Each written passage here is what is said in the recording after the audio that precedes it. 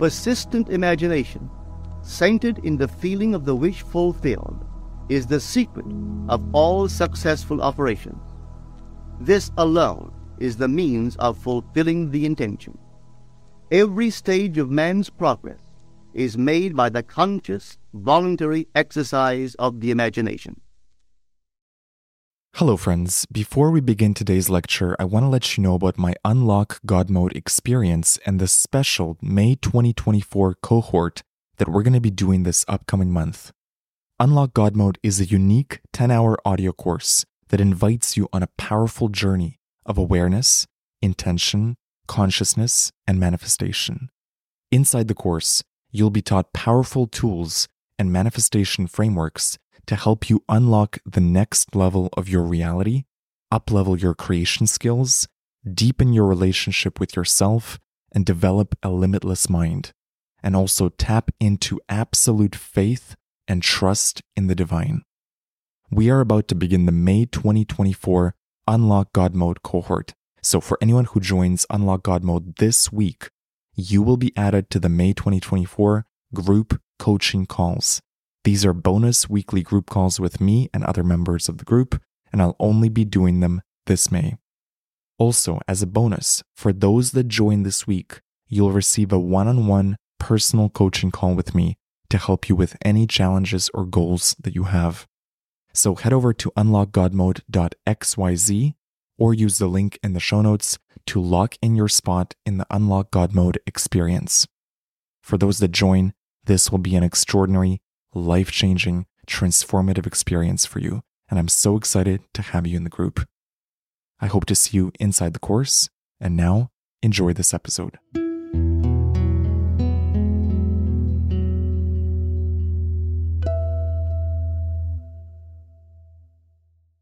You are creating out of a power that is infinite, and you don't need any contacts in the world. You don't need to know the right people or anything else in the world. All you need to know is Christ, and Christ is your own wonderful human imagination. What else do you need to know but Christ? So let no one tell you he's out there and he looks like this. There is no personal representation in Scripture concerning Jesus Christ. Not one little thought is mentioned concerning what he looks like. Yet our churches have hundreds and hundreds of paintings, no two alike. Each telling you that is what Jesus looks like. He looks just like you, as you're told in Scripture. It does not yet appear what we shall be, but we know this much. When he does appear, we shall know him. Why? We shall be like him. Just like you when he appears. So let no one tell you that he looks other than you, because that's not Christ. And yet, in spite of the second commandment, make no graven image unto me, we have all these little indulgences. People buy and they bow before it and call that Christ. Something made with a human hand, and then they forget the maker and worship the thing made. Don't forget the creator. The creator is your own wonderful human imagination. Whatever you create is less than you, the creator. So you can create a fortune, all right, they take it from you. You can create another one. So whatever you can make, you can keep on making if they take it from you. So this is the power of which I speak. I am not speaking of any earthly power. Many a man this night, last year I was in Barbados for a few months, and my brother, who has made quite a fortune, and he was talking about these men, and he didn't realize what he was saying. He mentioned 5 men, all multimillionaires. And when he got through telling me of this, how they worked so hard, and they did all this, and have all this money, I said, Vic, you admire them? Why, certainly. They're powerful. And what's powerful? You just painted 5 biographies for me. Word pictures of 5 men. The last one you painted is only 63 years old. He has, you tell me, about 25 million. And you have to tell him when to eat. He doesn't know. Doesn't know his name. Doesn't know anything. And all of a sudden they put the food in his mouth and they say, chew. And then he chews. And he keeps on chewing forever. And they'll say, swallow. And he swallows. And you call that a man? So he has 25 million, so what? And the others, so they give all their time, what, making money, just making things. And every one you have mentioned and defined for me, well, I wouldn't put anyone, my worst enemy if I had one, in his place. So he has money, and he's totally unaware of the fact that he has one nickel. So he has 25 million. And that's what you call a man. But that's not my concept of a man. I am telling you something entirely different, Vic. You have lots of money, may never happen to you. So you have millions too. You want to be like that? All these fellows are demented. They give their entire life to the making and amassing of things, and they started to worship things. Don't you start worshiping things. You start worshiping God, and only God, and God is your own wonderful human imagination. And don't you forget it. So if this building is yours, suppose it burns tonight. So what? You know what you did to build it. Build another one. Tomorrow you may have the whole thing burned flat. And so don't be concerned about what you've accumulated as things in the world. Find God and worship only God. And God is not on the outside. You'll never see him on the outside. You'll see him within, because can you see I am? You can see I am a man and see the man reflected. You can say I'm a poor man and see the man reflected in the eyes of those who know he's poor. And you can see every concept you hold of self. But the conceiving being you don't see, that's God. My concept of myself could be this, that, or the other. The concepts will be reflected in society.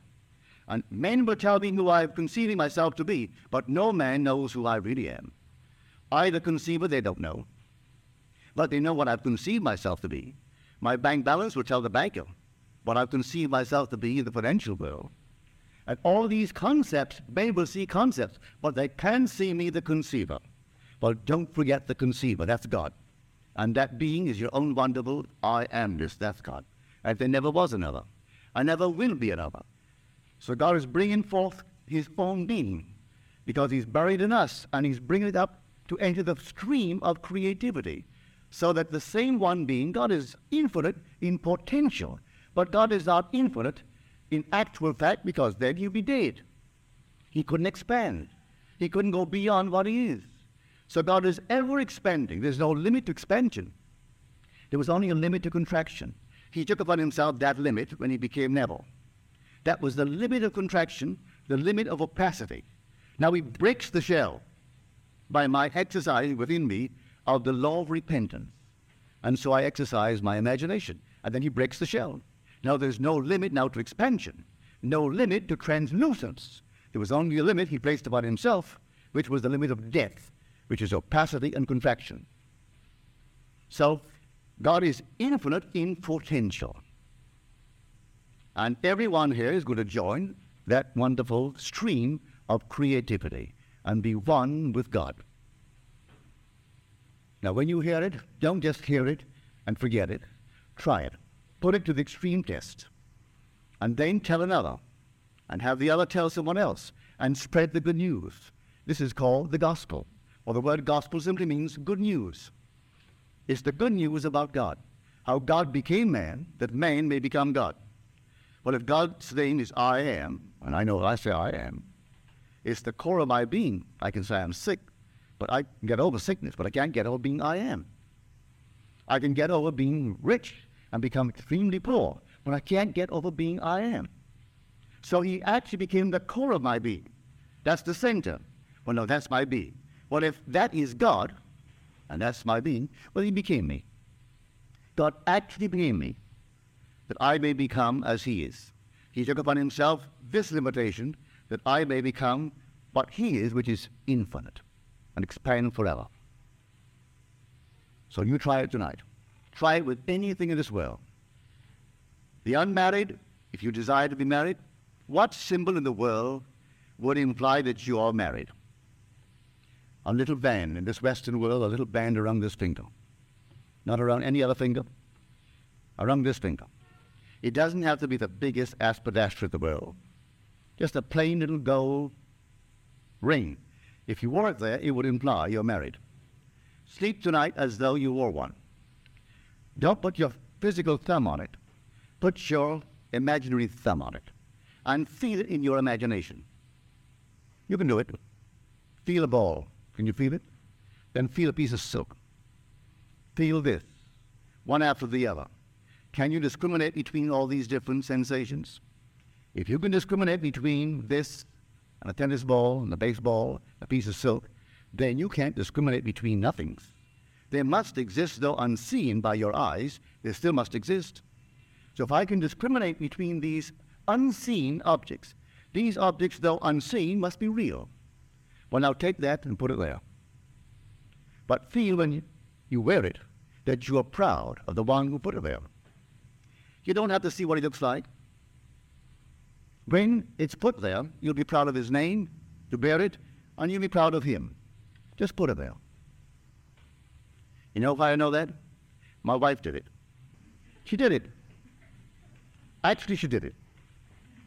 One day she was in the presence of a so-called sensitive. And this one said to her, "Why did you take off your wedding ring?" She said, "I am not married." "Oh, you don't fool me.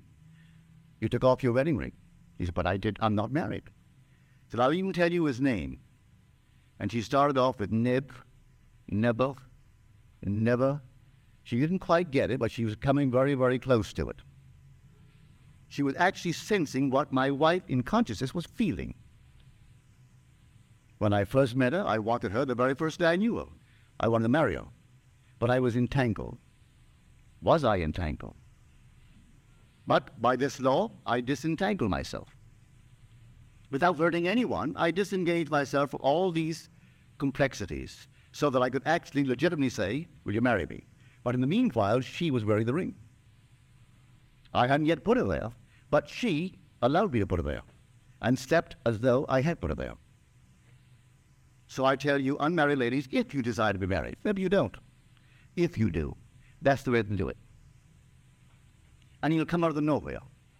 You don't have to go and buy anyone or try to meet the right people. Usually when you try to meet the right one, he's always the wrong one. So don't go searching. Those who go searching for love only make manifest their own lovelessness. And the loveless never find love. Only the loving find love, and they never have to seek for it.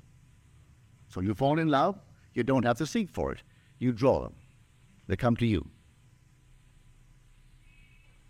So here, this is the power of which I speak. The power of the universe, the power that created and sustains the universe, is resident in you as your own wonderful human imagination. That's God. Don't forget it. I know it's difficult when man has been trained to believe in an external God. And he goes to church, and gets on his knees, and he prays to an external God. And he goes home at night, maybe he does say his prayers, and he gets down on his knees, and he prays to an external God. All right, maybe that's a nice thing for someone to do. But I tell you, he isn't out there at all. You won't be criticized for it, but he's within you. Very personal, may I tell you. He's very, very personal. And within you. You've been listening to the Manifest with Neville Goddard podcast. I hope you enjoyed this episode. Please follow the podcast on Spotify and Apple to receive future lectures. And visit NevilleDaily.com to join the free Neville Goddard newsletter. And if you have a moment, please rate the podcast.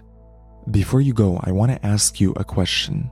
Are you ready to fundamentally transform your reality and upgrade your consciousness? If so, join the in-depth immersive audio course Unlock God Mode, a guide to upgrade your consciousness to greater wealth, love, and success. This course is an in-depth exploration of your reality, a chance for you to get 30 mental upgrades, one lesson a day for 30 days that will shift your reality, upgrade your consciousness, dissolve limiting beliefs, and unlock the God mode of your personal reality. Each lesson is 15 to 30 minutes long and will guide you day by day on how to implement and test your creative power. If you're someone who wants to see real-world results with manifestation and the power of the mind, this course is designed for you.